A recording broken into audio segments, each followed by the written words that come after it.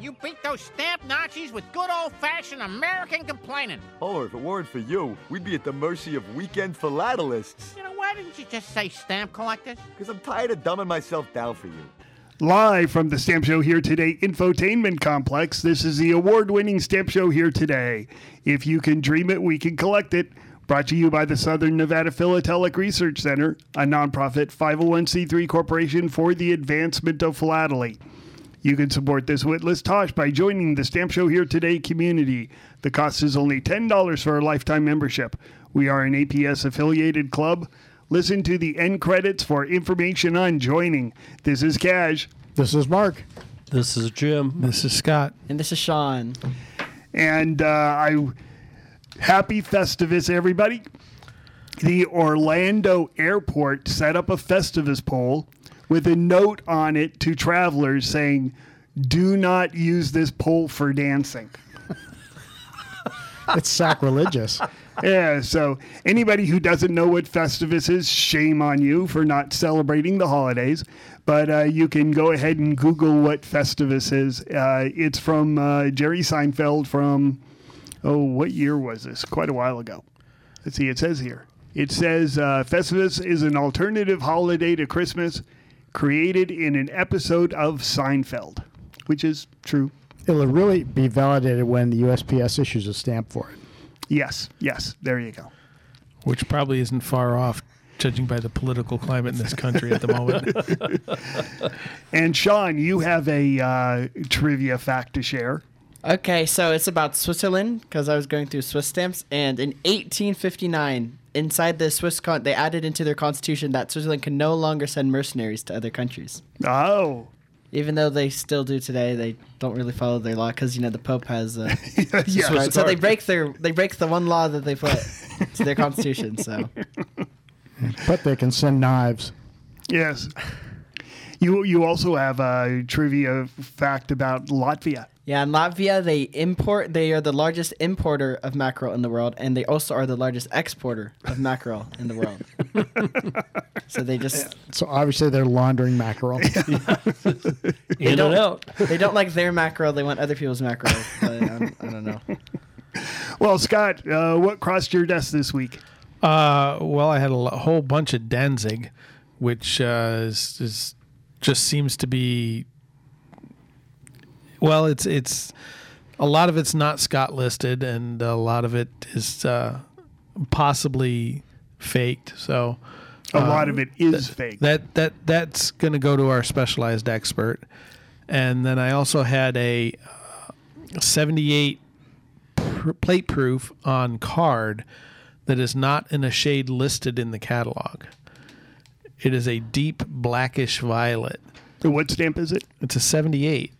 Which tell people which is a 24-cent stamp from George Washington Civil War era. Yeah. Anyway, it's not listed in the catalog in that shade, and so I've been reaching out to some other experts to kind of see whether it's something that we can list or if it's actually something other than what I think it is. What do you think it is?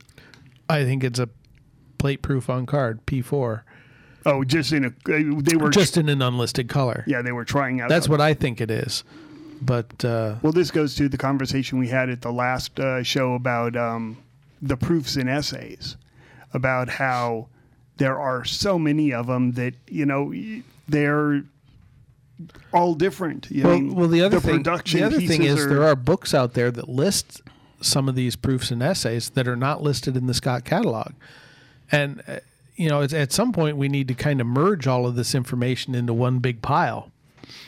And, it's a very specialized area. Not a lot of people collect it. And so finding somebody to do the job and then getting a bunch of other people to care can be difficult. Well, if you get a catalog, people will care. If you don't have a catalog, people don't care. That's true. I mean, exactly what we were talking about last show. Well, that's true. And the reason why I say it's 78 instead of 70 is based on the blackish violet color, because 78 comes in a blackish violet. It's a very expensive shade. And so, maybe it's a trial color proof on card. Either way, it's not listed. Well, it's a very interesting issue. Why don't you tell people about the soft paper or the thin paper, because that's a good indicator too. Well, no, it's not. I mean, you have 70 and 78. 70 was on a more translucent, slightly thinner paper than 78. And most people look at 70 and 78, and the only way they want to classify them is by shade. But really, you have to classify them by paper first and then shade. And so there's really a lot more shades to some of these catalog listings than are actually listed in the catalog. But 70 actually has a thin paper variety. Two of the shades come in a thin paper variety that where the paper is actually even thinner than normal. And really, the only way to get a handle on that is to just by experience and handling a lot of copies. Yeah, well, in my opinion, if a person is a novice and they need to fill these 2 spots. They have 2 spots for the 24-cent Civil War issue. I suggest you find the thin paper, which is guaranteed to be a number 70. But the thicker paper is not guaranteed to be a 78. It could be a 70 also. Right. The 78's on a slightly thicker, slightly softer paper than the 70. So if you the mesh or weave of the paper is a little bit more uniform and less translucent than the 70. And I mean, sometimes it can be difficult even for experts to tell. Well, because there's no just dividing from a quick line. look. Yeah, there's no way really. Well, you have to draw a line somewhere, Yeah. and that's just it. And but the thinner paper tend to be the more expensive varieties as well. Yeah. So if you have the 2 spots and you put a thin paper in one, and then in the second spot you find just a gray one, because a gray one will never be a 70. And so you have a thin paper in the 70 spot and a gray paper in the 78, and you're guaranteed to have them identified correctly. Well, another thing you need to watch out for is that design that has a greenish tint to it. The greenish tint indicates that the paper, the stamp has been cleaned in some fashion, and the color has been altered. Oh yeah. They turn green. This also happens with the 37. It'll turn greenish when you use certain chemicals on these stamps. And so anytime even a novice can spot a stamp that has a greenish cast to it, and you just don't want those. And they're most often mistaken for the steel blue variety, which people chase after that like it's one of those really. It's like chasing after unicorns. Yeah, I mean they exist, and once you know what they look like, they're not hard to spot. They're just not common. Well, here's an easy thing: steel blue doesn't look like steel, and it isn't blue. Well, that really helps. So it's best for you just to go to the Siegel or do a Google search or something and go, oh, this is the color, and then just sort of imprint it in your head. Well, yeah, it doesn't look like steel. It doesn't look like blue. But if you have ever held a high-end gun that has a steel bluish steel look to it. No, I have held them and it still doesn't match. Yeah, it's a lot closer than you think. Well, okay. So, Jim, what crossed your desk this week? So I was confronted this week with an interesting stamp. Somebody submitted a 579, which is the 11 by 10 perforation, and it's a rotary press printing. So because it's a rotary press printing, it has a certain design size that's different than the flat plate. I checked the design size first I did the perforations, and it did perf 11 by 10. Then I checked the design size, and it was proper for the rotary press. The problem I had was that the perforations on the stamp themselves did not look right. Just something about them. They were different depths of. Well, let me guess. That was at the top and the bottom. Yeah, of course. Of course, because you can fake a 579 from a 599 coil. Yeah, and that's where I was getting. Is that's what I thought it was. That's what I called it. But the interesting thing about it was that there was another opinion that was with this stamp that called them rogue perfs. And I've seen rogue perfs before that just look different, but it's just one pin that was bad. But these were consistently either too deep or not deep enough, side by side, and their size varied. Some were bigger than the others. So it just didn't look right, and I just thought I would mention it, and then Scott brought up the reason is because you can easily fake them because the 599 is the same stamp without the what is the perf 10 that they fake. No, it's the perf 11. Perf 11 on the top. Yeah, perf top, 11. top and bottom that they fake. Mm-hmm. And the other thing you have to watch out for is sometimes those come with tab margins. Basically, they were not perforated at either the top margin or the bottom margin of the sheet. Right. And so I get that. while one side might be genuine, the other side might not be because they took a wide tab margin and added the perfs. So you do have to be careful on 578 and 579. Yes. And in actuality, those large imperforate margin stamps, the tabs or whatever you want to call them, those were sought after by the fakers.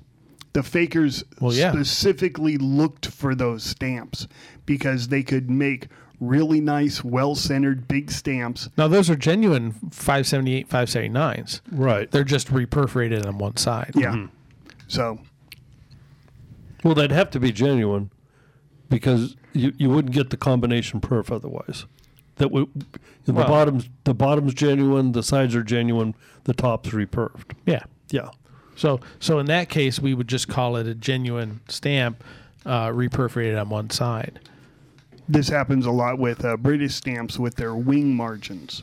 For some reason, I always thought wing margin stamps from the British Commonwealth were actually better items, and turns out, most collectors of British Commonwealth don't like them. It's the same thing as a straight edge. It's the right side or left side of the sheet will have this really wide margin on it, so that instead of putting a line down it, they'd put a space down it, and that would tell them where to separate the sheets.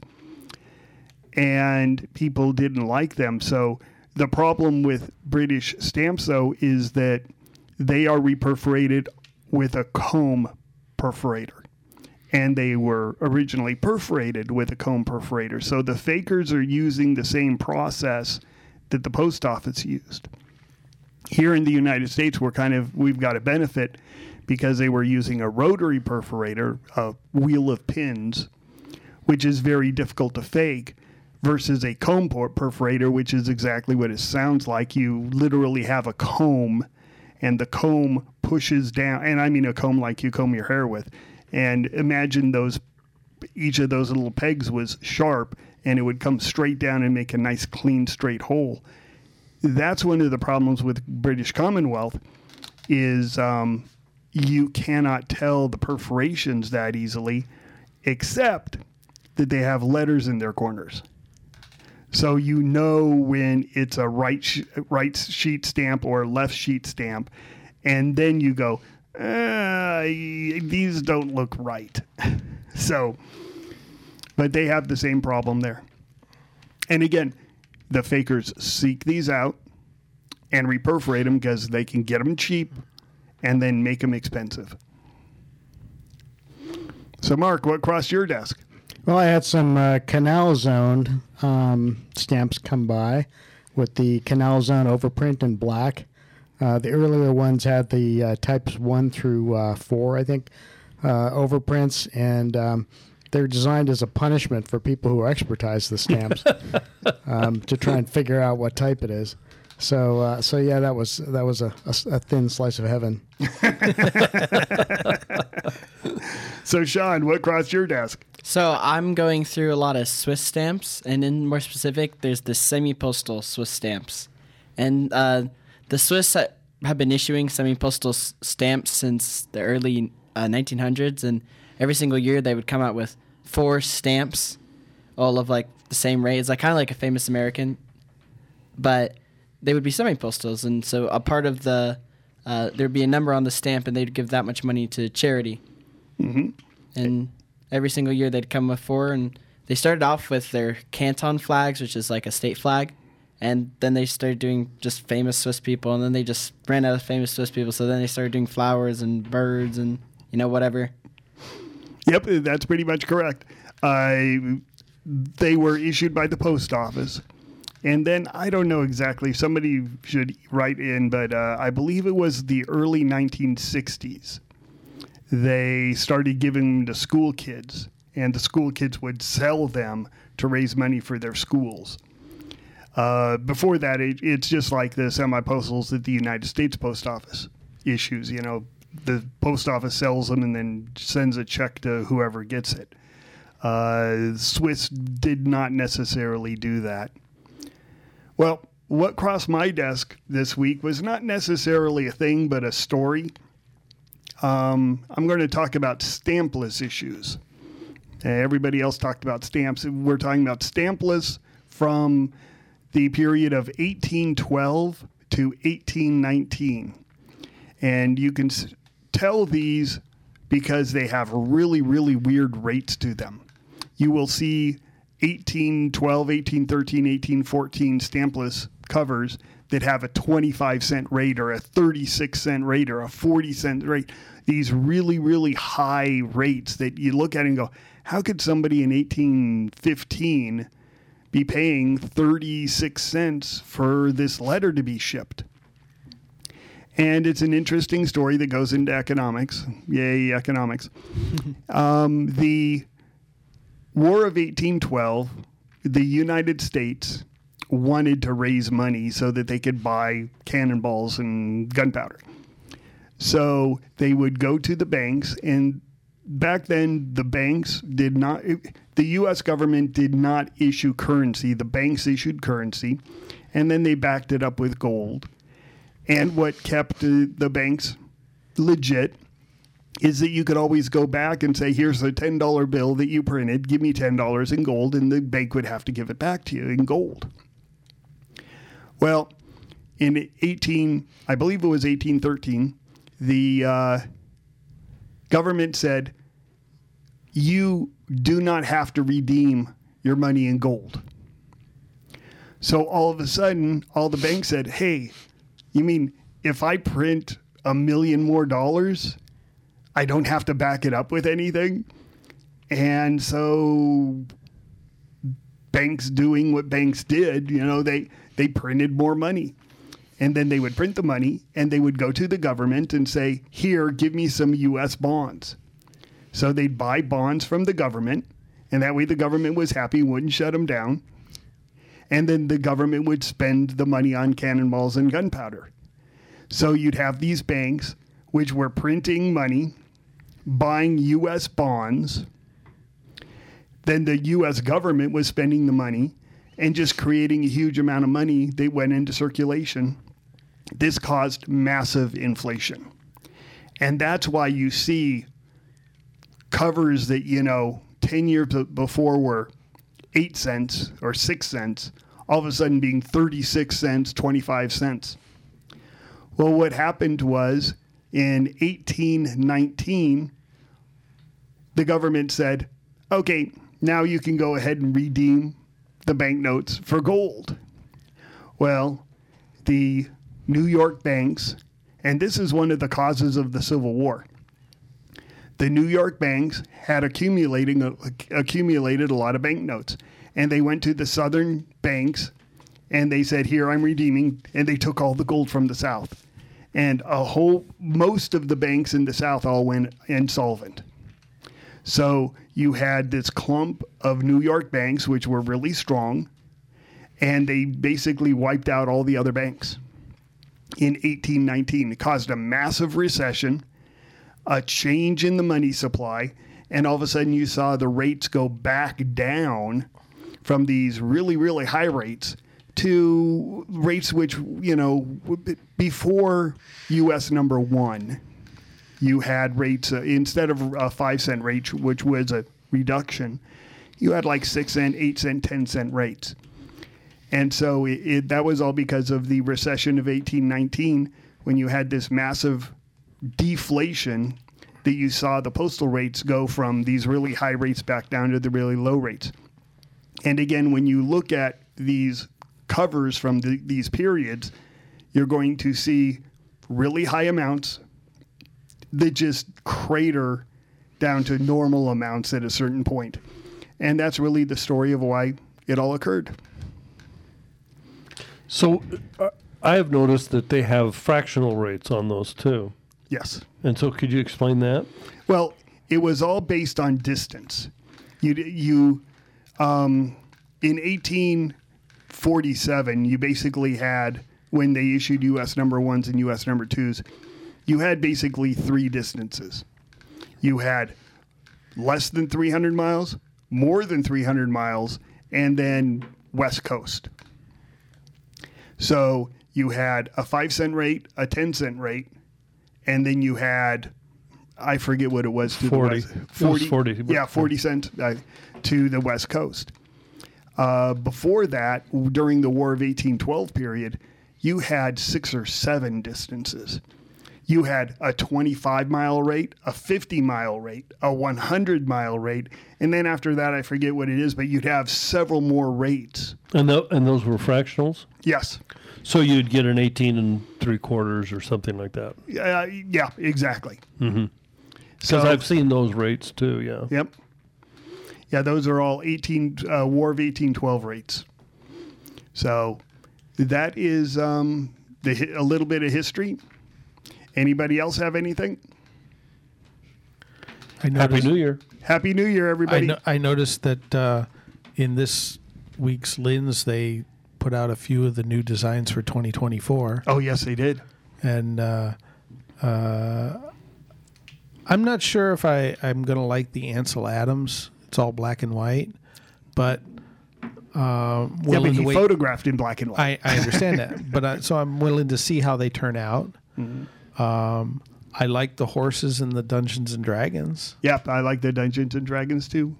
I'm a Dungeons and Dragons player. We need to do our broadcast on the best design for 2023. That came out in last week's Lens. Right. Oh, it did? I Yes. didn't see it. So we gotta need to grab do that. that. Yeah. On our next one, and then we can do one follow up what we expect to be coming in the coming year. Because I think those were really good podcasts that we did back a year ago when we did that. Yeah, I also remember though the complaints that we got from the Title IX. Well, we won't do that. I won't. Well, that's not on the list this year. Yeah, I won't. Well, talk we were- about women in sports. we were criticized of being homophobic or whatever it is because we didn't like the Title IX stamps. Anyway, We need your help. Nothing on the internet is free, including our phone and internet connections. So you can support the podcast by joining the Stamp Show Here Today Club. The cost is $10 for a lifetime membership. Please include your APS member number, as we are an APS affiliated club. Your support is greatly appreciated. Our brand new spanking address is 5965 Harrison Drive, Suite 6 in Las Vegas, Nevada, 89120. you left out the word glorious. Fabulous. Because you don't put that on the letter. Oh, well, you could. You could, yeah. You could, yeah. Well, kids, that's all the time we have for today. I'd like to thank Sideshow Mel, Corporal Punishment, Tina Ballerina, and from Knots Landing, Miss Donna Mills. Oh, she was a sport. We've had lots and lots and lots and lots and lots of fun, but now the time has come to go. If this Silcon was found dead in his bed tomorrow, I'd be in heaven still doing this show. See you some other time! Stamp collecting happens when we dream together.